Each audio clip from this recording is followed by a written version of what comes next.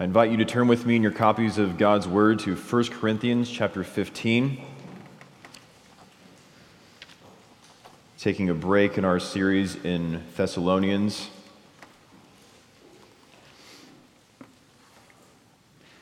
I love this passage, and if you don't already, I hope you will after our time in it.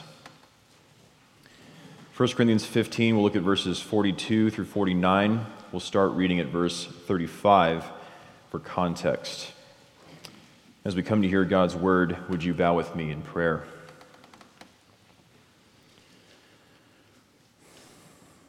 O Lord, how sweet it is to be in your house on your day, the day on which you were raised from the dead for our salvation, this day which is a foretaste of glory to come and of eternal rest.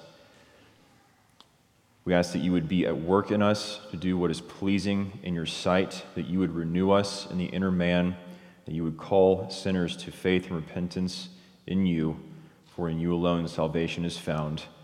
And may your people glory in you in the resurrection life that you have and will give at your glorious day, we ask in your name. Amen. And please stand as we hear God's holy, inspired, and infallible word. 1 Corinthians 15, beginning at verse 35. But someone will ask, how are the dead raised? With what kind of body do they come? You foolish person, what you sow does not come to life unless it dies. And what you sow is not the body that is to be, but a bare kernel, perhaps of wheat or of some other grain. But God gives it a body as he has chosen, and to each kind of seed its own body. For not all flesh is the same, but there is one kind for humans, another for animals, another for birds, and another for fish. There are heavenly bodies and earthly bodies, but the glory of the heavenly is of one kind, and the glory of the earthly is of another. There is one glory of the sun, and another glory of the moon, and another glory of the stars, for star differs from star in glory. So is it with the resurrection of the dead. What is sown is perishable, what is raised is imperishable. It is sown in dishonor, it is raised in glory. It is sown in weakness, it is raised in power. It is sown a natural body, it is raised a spiritual body. If there is a natural body, there is also a spiritual body. Thus it is written, the first man, Adam, became a living being. The last Adam became a life-giving spirit. But it is not the spiritual that is first, but the natural, and then the spiritual. The first man was from the earth, a man of dust. The second man is from heaven. As was the man of dust, so also are those who are of the dust. And as is the man of heaven, so also are those who are of heaven. Just as we have borne the image of the man of dust, we shall also bear the image of the man of heaven. The word of the Lord. You may be seated.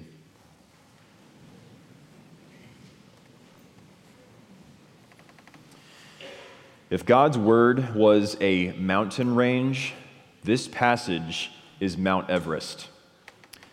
John Murray says in one of his writings that in this chapter, and in this passage in particular, Paul provides us with what is one of the most striking and significant rubrics in all of Scripture. As you may know, throughout this chapter, Paul is talking about the resurrection of the body. Death is the last enemy, but it does not have the last word.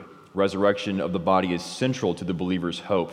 Christ has overcome death by his own resurrection from the dead, and all who are in Christ now, in the words of Christ himself, though he die, yet shall he live, and everyone who lives and believes in me shall never die. And Paul talks about the resurrection from many angles in this chapter. But he does something here in this passage that many of us may not be familiar with. So the main point he's driving home, the main angle he's looking at the resurrection from here, is that the glory of the resurrection surpasses anything ever seen in all creation, and it is the sure hope of the believer. So first of all, our first point is the context.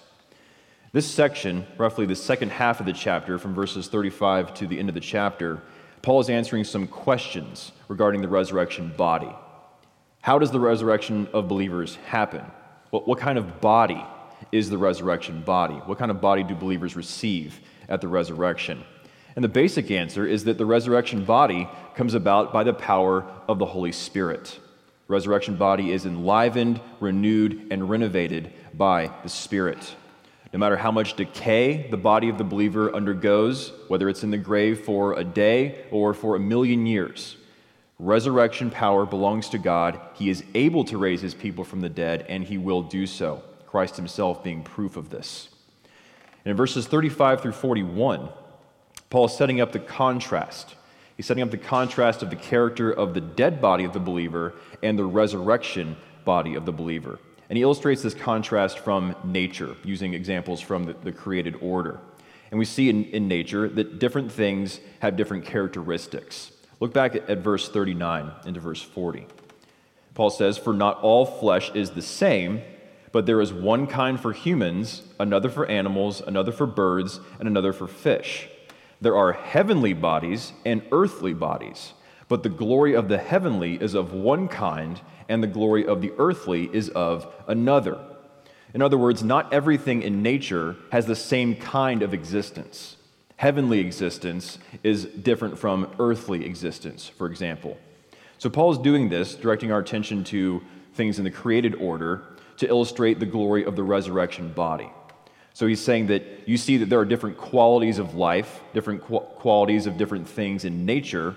Now let me show you the difference between the believer's dead body and the believer's resurrection body. So he's setting up this contrast. So that leads to our second point. Second point is two kinds of bodies, verses 42 through 44. Look there at verse 42. "So is it with the resurrection of the dead. What is sown is perishable, what is raised is imperishable. It is sown in dishonor, it is raised in glory. It is sown in weakness, it is raised in power." So this is the contrast between the dead body of the believer and the resurrection body of the believer. And he gives us those three contrasts of opposites: what is sown versus what is raised. So if you could imagine, if we're in a classroom setting, if we had our whiteboard up here, we could have two columns and write down the contrast Paul is making between the dead body of the believer and the resurrection body of the believer. So we could have the left side of the board, our left column, we'd write down the negative side of the contrast. We could write down those three negative things: perishable, dishonor, and weakness. Those things describe the dead body of the believer. That's how it is sown. That's our left column. And then we could go to the right side, make another column, and write down the positive side of the contrast, and write down those positive things: imperishable, glory, and power. And these things describe the resurrection body, both of Christ and of all who are in Christ. So the dead body of the believer is perishable, dishonor, and weakness, and resurrection body is raised, imperishable, glory, and power. So that's the contrast between those two kinds of bodies Paul is making. So we could say at this point to Paul, okay, but could you summarize this? How would you summarize this in one word? And that brings us to verse 44. Look there at verse 44. "It is sown a natural body. It is raised a spiritual body." So that's another way to phrase this contrast. These three things we've seen, summarize it in one word. Paul sums up his contrast of the dead body of the believer and the resurrection body of the believer with one word. Dead body of the believer is natural.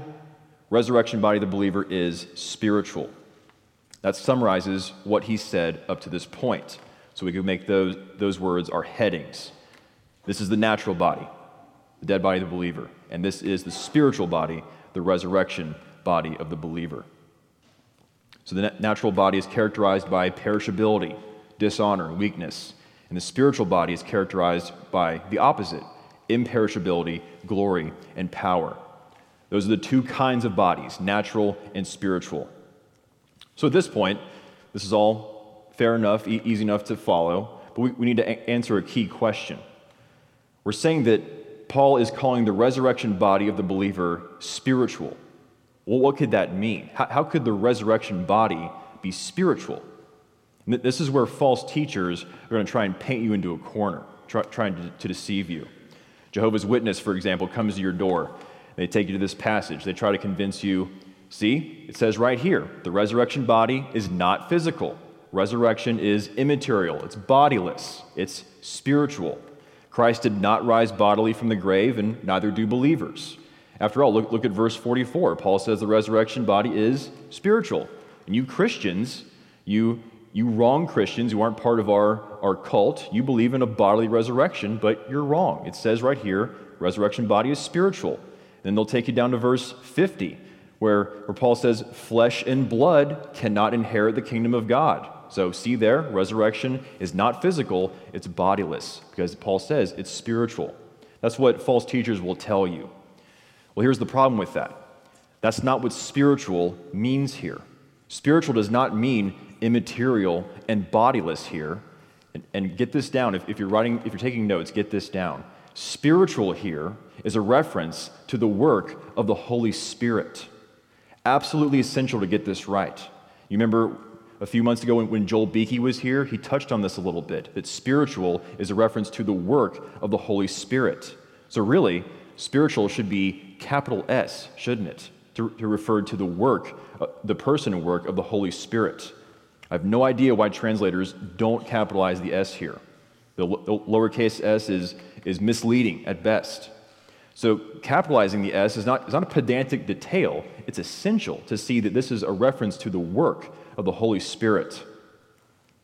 So that helps us understand more about the resurrection body. As a spiritual body, it is enlivened and renewed by the work of the Holy Spirit. The resurrection body is the fullest outworking, the ultimate outcome of the work of the Holy Spirit in the believer. So the spiritual body is not an immaterial something.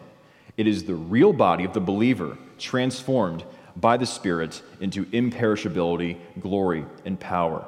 So those are the two kinds of bodies Paul contrasts. That leads to our third point. Number 3, Paul contrasts two kinds of heads, verse 45. So we've seen the contrast between two kinds of bodies. Now he's making the contrast between two heads. Look at verse 45.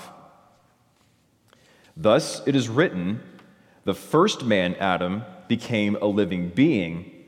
The last Adam became a life-giving spirit. This is the contrast between Adam and Christ as covenant heads. And before we look at this verse further, remember what I said at the beginning. This passage is Mount Everest, okay? When you're on top of a mountain, you're going to struggle to breathe because you're so high up. That's a similar difficulty with this passage. It's going to be difficult, but by the same token, it will be rewarding. So let's get some context for this contrast Paul's making between Adam and Christ. So stay in chapter 15. Look back to verses 21 and 22. Chapter 15, verses 21 and 22, Paul makes another contrast between Adam and Christ. He says, for as by a man came death, by a man has come also the resurrection of the dead. For as in Adam all die, so also in Christ shall all be made alive. So this is another contrast between Adam and Christ. The contrast Paul is making here in verses 21 and 22 is between Adam as fallen and Christ as raised. Adam as a sinner and Christ as raised from the dead.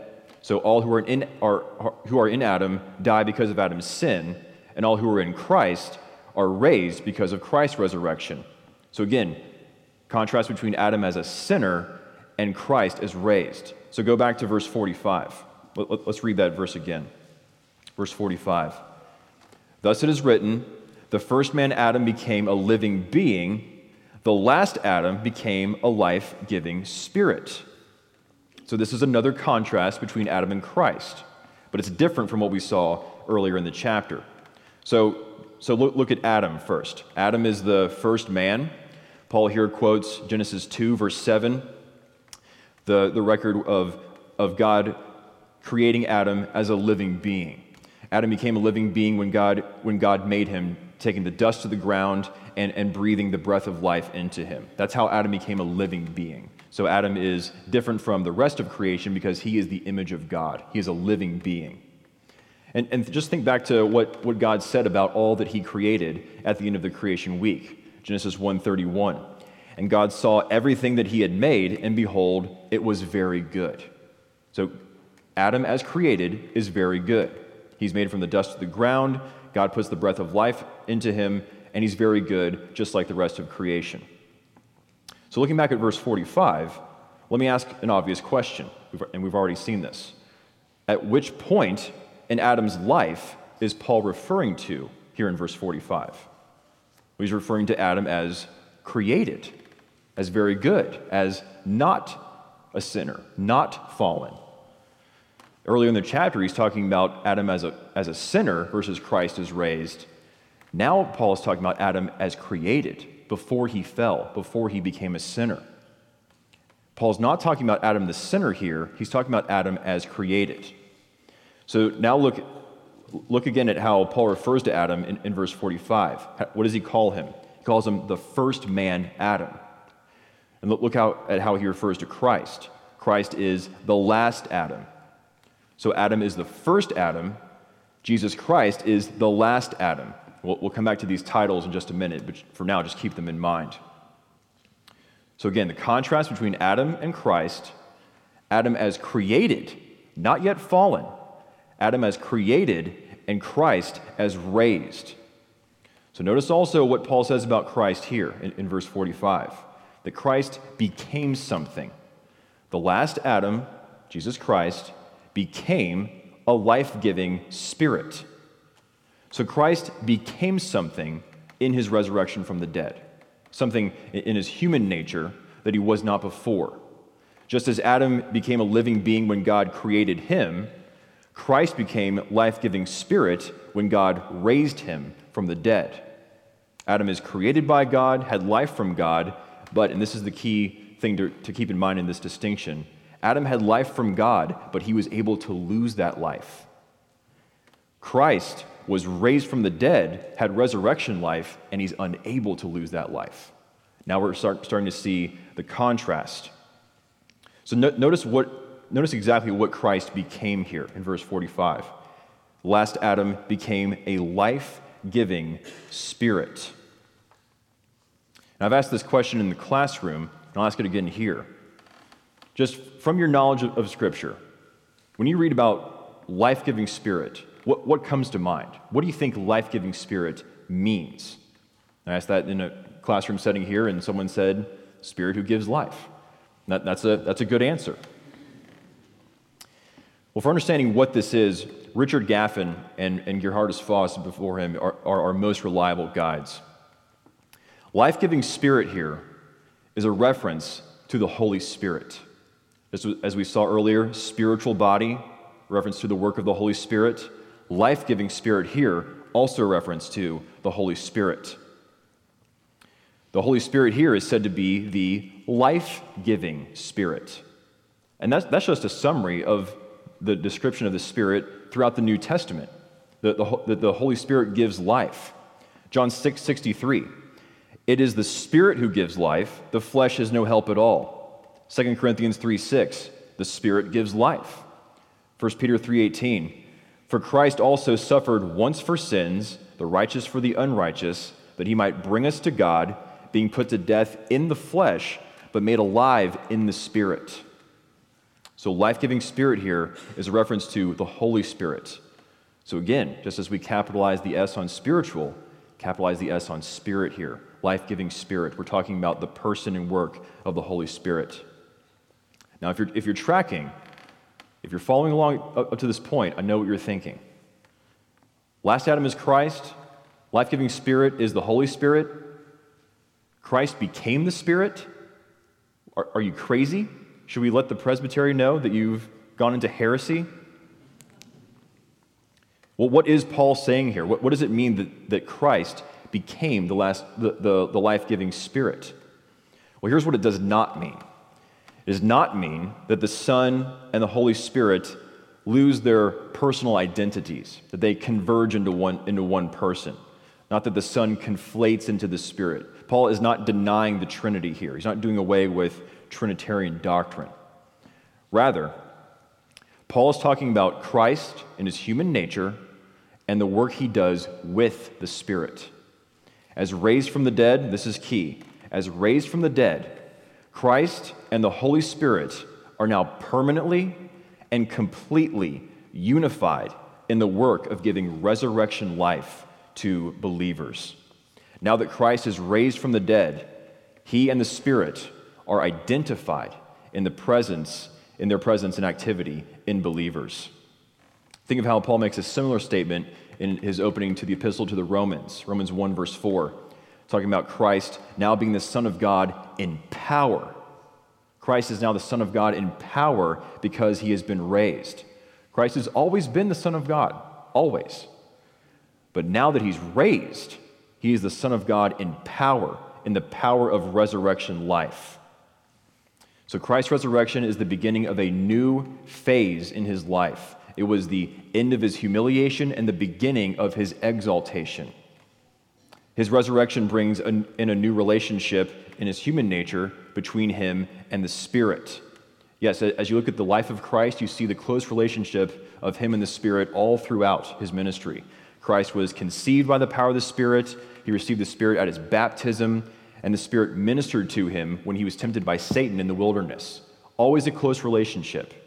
But it was not until Christ's resurrection that he and the Spirit were unified in this work of granting resurrection life to believers. That relationship between Son and Spirit came to its culmination in the resurrection of Christ.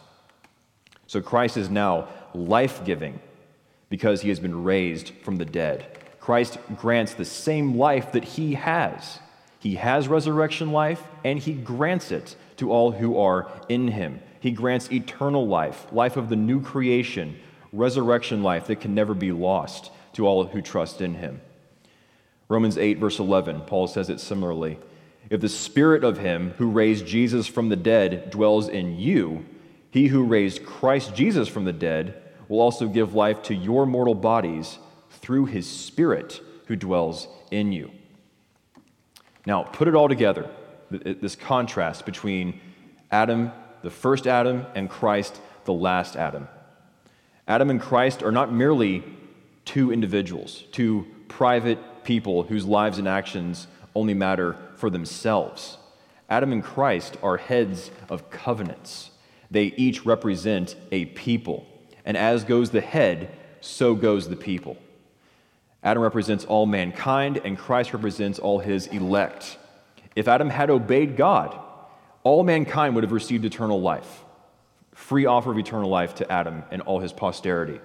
But of course, Adam did not obey God. He broke covenant with God, and that is why another covenant head was needed.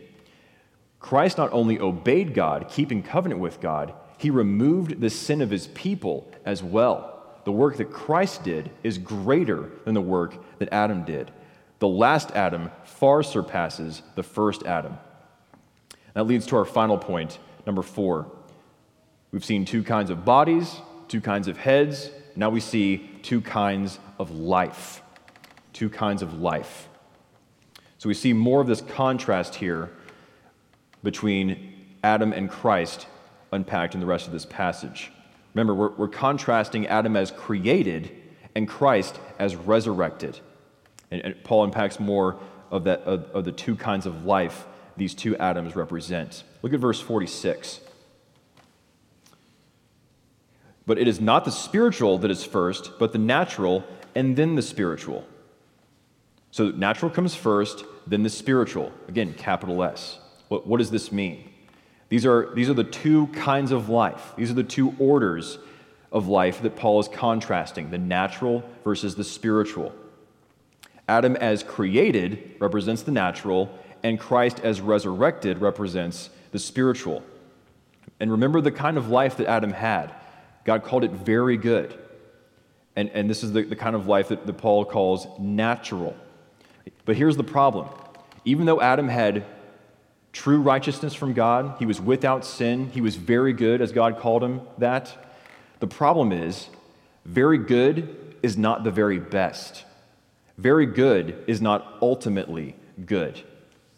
The original creation, even though it was without sin, the original creation was never intended to be permanent. It was never meant to stay that way. Creation under Adam was never meant to stay as it was. God made creation to be brought to its goal of confirmed blessing and communion with the triune God. That is what Adam was supposed to do by his obedience. Adam he could have, and should have taken creation from natural, earthly life to spiritual, eternal life. And that is what Christ has done for his people. And unfortunately, there is so much misunderstanding about this in the church. We think that we need to go back to the Garden of Eden, go back to the way things were when there was no sin, go back to the Garden of Eden where there was communion with God and there was no curse on sin. You think about a children's storybook Bible that came out recently. It's called The Biggest Story, How the Snake Crusher Brings Us Back to the Garden. Totally misses the point. God does not take us back to the garden. He takes us to a place better than the garden. Do you want to go back to a kind of life, the life in the Garden of Eden, that you can lose? The kind of fellowship with God that you can lose, where there is a serpent, Satan himself, prowling around? Do you want to go back to that kind of life? No, we have something better in the Lord Jesus, better than what Adam had. That is what's so great about this contrast between these two kinds of life. Believers now in Christ have better life than what Adam had. Adam had losable life, and he did lose it, but we have unlosable, eternal resurrection life in the Lord Jesus. Look how Paul puts it in verse 47. The first man was from the earth, a man of dust. The second man is from heaven. Just one small translation issue here. I think it's better to read of here instead of from. Of instead of from. You may say, big deal. Who cares? What's the difference? It may not seem like a big deal, but here's the reason for it.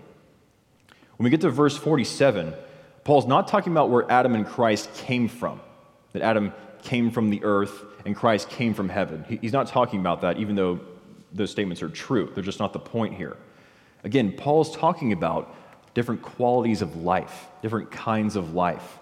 As created, Adam has an earthly quality of life. And as resurrected, Christ has a heavenly kind or quality of life. That's the contrast between those two kinds of life. So let's reread verse 47, making this clearer with of instead of from. Verse 47. The first man was of the earth, a man of dust. The second man is of heaven. So that brings out more of the different qualities of life they had. When Adam was created, even though he was without sin, he merely had earthly, natural life, and then he lost it. But when Christ was raised, he received heavenly, spiritual life, which can never be lost, and it is guaranteed for all who trust in him now. Adam was merely alive, and he was susceptible to death and the temptation of Satan. But Christ has the highest kind of life, spiritual life, resurrection life, and that life is granted to all who trust in him. So when you compare Adam's life when he was created to the resurrection life of Christ, night and day difference. In fact, remember how Paul starts the contrast. He's talking about the difference between the dead body of the believer because of sin and the resurrection body of the believer. But whether we're talking about the dead body of the believer because of sin or the created body of Adam before sin, as great as the difference is between those two things, whether we're talking about either one of them, they're both nothing compared to the resurrection power of Christ. They both pale in comparison. Christ's resurrection life is of a heavenly quality, and Adam's created life before the fall was merely an earthly quality. Adam's life did not have the glory and permanence of resurrection life that Christ has. Well, what is the point of all this? Why do we spend so much time on this? Why does Paul unpack these things to the Corinthians? We get to some of the more practical implications of these things in verses 48 and 49. Look there in verse 48. As was the man of dust, so also are those who are of the dust. And as is the man of heaven, so also are those who are of heaven. Just as we have borne the image of the man of dust, we shall also bear the image of the man of heaven. All who are in Christ will be transformed from this earthly life to heavenly life at the resurrection when Christ returns. Our earthly natural bodies will be transformed to be heavenly spiritual bodies when he returns. We have borne the image of Adam, that earthly life and image. We will bear the image of Christ at the resurrection, be transformed into his likeness. Because what Christ now possesses as raised with that spiritual heavenly life, he will grant to all who trust in him now. He possesses that life. He's the life-giving spirit. He has a spiritual body, and he has spiritual heavenly life. And when he returns, he will grant it to you who trust in him. He will grant resurrection life and give his people the spiritual body and grant heavenly life for all eternity. Summed up by Paul elsewhere in Philippians 3. Our citizenship is in heaven, and from it we await a Savior, the Lord Jesus Christ, who will transform our lowly body to be like his glorious body by the power that enables him even to subject all things to himself. And then there will be that comprehensive transformation. No more sin, no more sorrow, no more sickness, no more death. Christ will impart to his people what he now possesses. And just think about why Paul would emphasize such things about the resurrection in this letter. Think about what was going on in Corinth. They hated the material and they loved the immaterial. And they thought that the immaterial, the soul, was the more important part of the person. So whether you beat your body and you flog yourself in some sort of ascetic way of getting closer to God, or whether you live in licentiousness, sleeping around as the Corinthians were doing, they denigrated the body. So it is very important that Paul drills very deep down to talk about the resurrection of the body because it has God-given value, eternal value. What you do in the body matters. There were people in Corinth, men sleeping with their stepmothers. They're showing up to the Lord's table drunk. They did not care about what happened in the body. It is key that we see the God-given value of the body because it will be raised from the dead, spiritual, imperishable in glory and honor. A few more points of application in light of all this. First of all, for the unbeliever, all that we've seen here has nothing to do with you. You will not receive spiritual, imperishable, glorious, honoring life at the last day. You will be raised from the dead. All people will be raised from the dead. But as an unbeliever, your resurrection is unto condemnation. If you do not trust in Christ now, your resurrection leads to eternal punishment for your sin. So all that we've seen here is true of you only if you trust in Christ. And on the authority of God's word, I call you to that again. Secondly, a doctrinal point. Even if you're a believer, perhaps you're unfamiliar with much of what we've seen here. And there's much to ponder here that will only enrich your understanding of who Christ is and what he has done. So I encourage you, meditate on what it means that Christ is life-giving spirit, that he grants resurrection life to all who are in him. And finally, for the believer, death does not have the last word. We see the absolute certainty of the hope that awaits those who are in Christ. Again, the promise in verse 49, we shall also bear the image of the man of heaven. Absolutely certain. Christ will give to you what he possesses. He will give you the resurrection life he now has. And even now, what we have in Christ is better than what Adam had.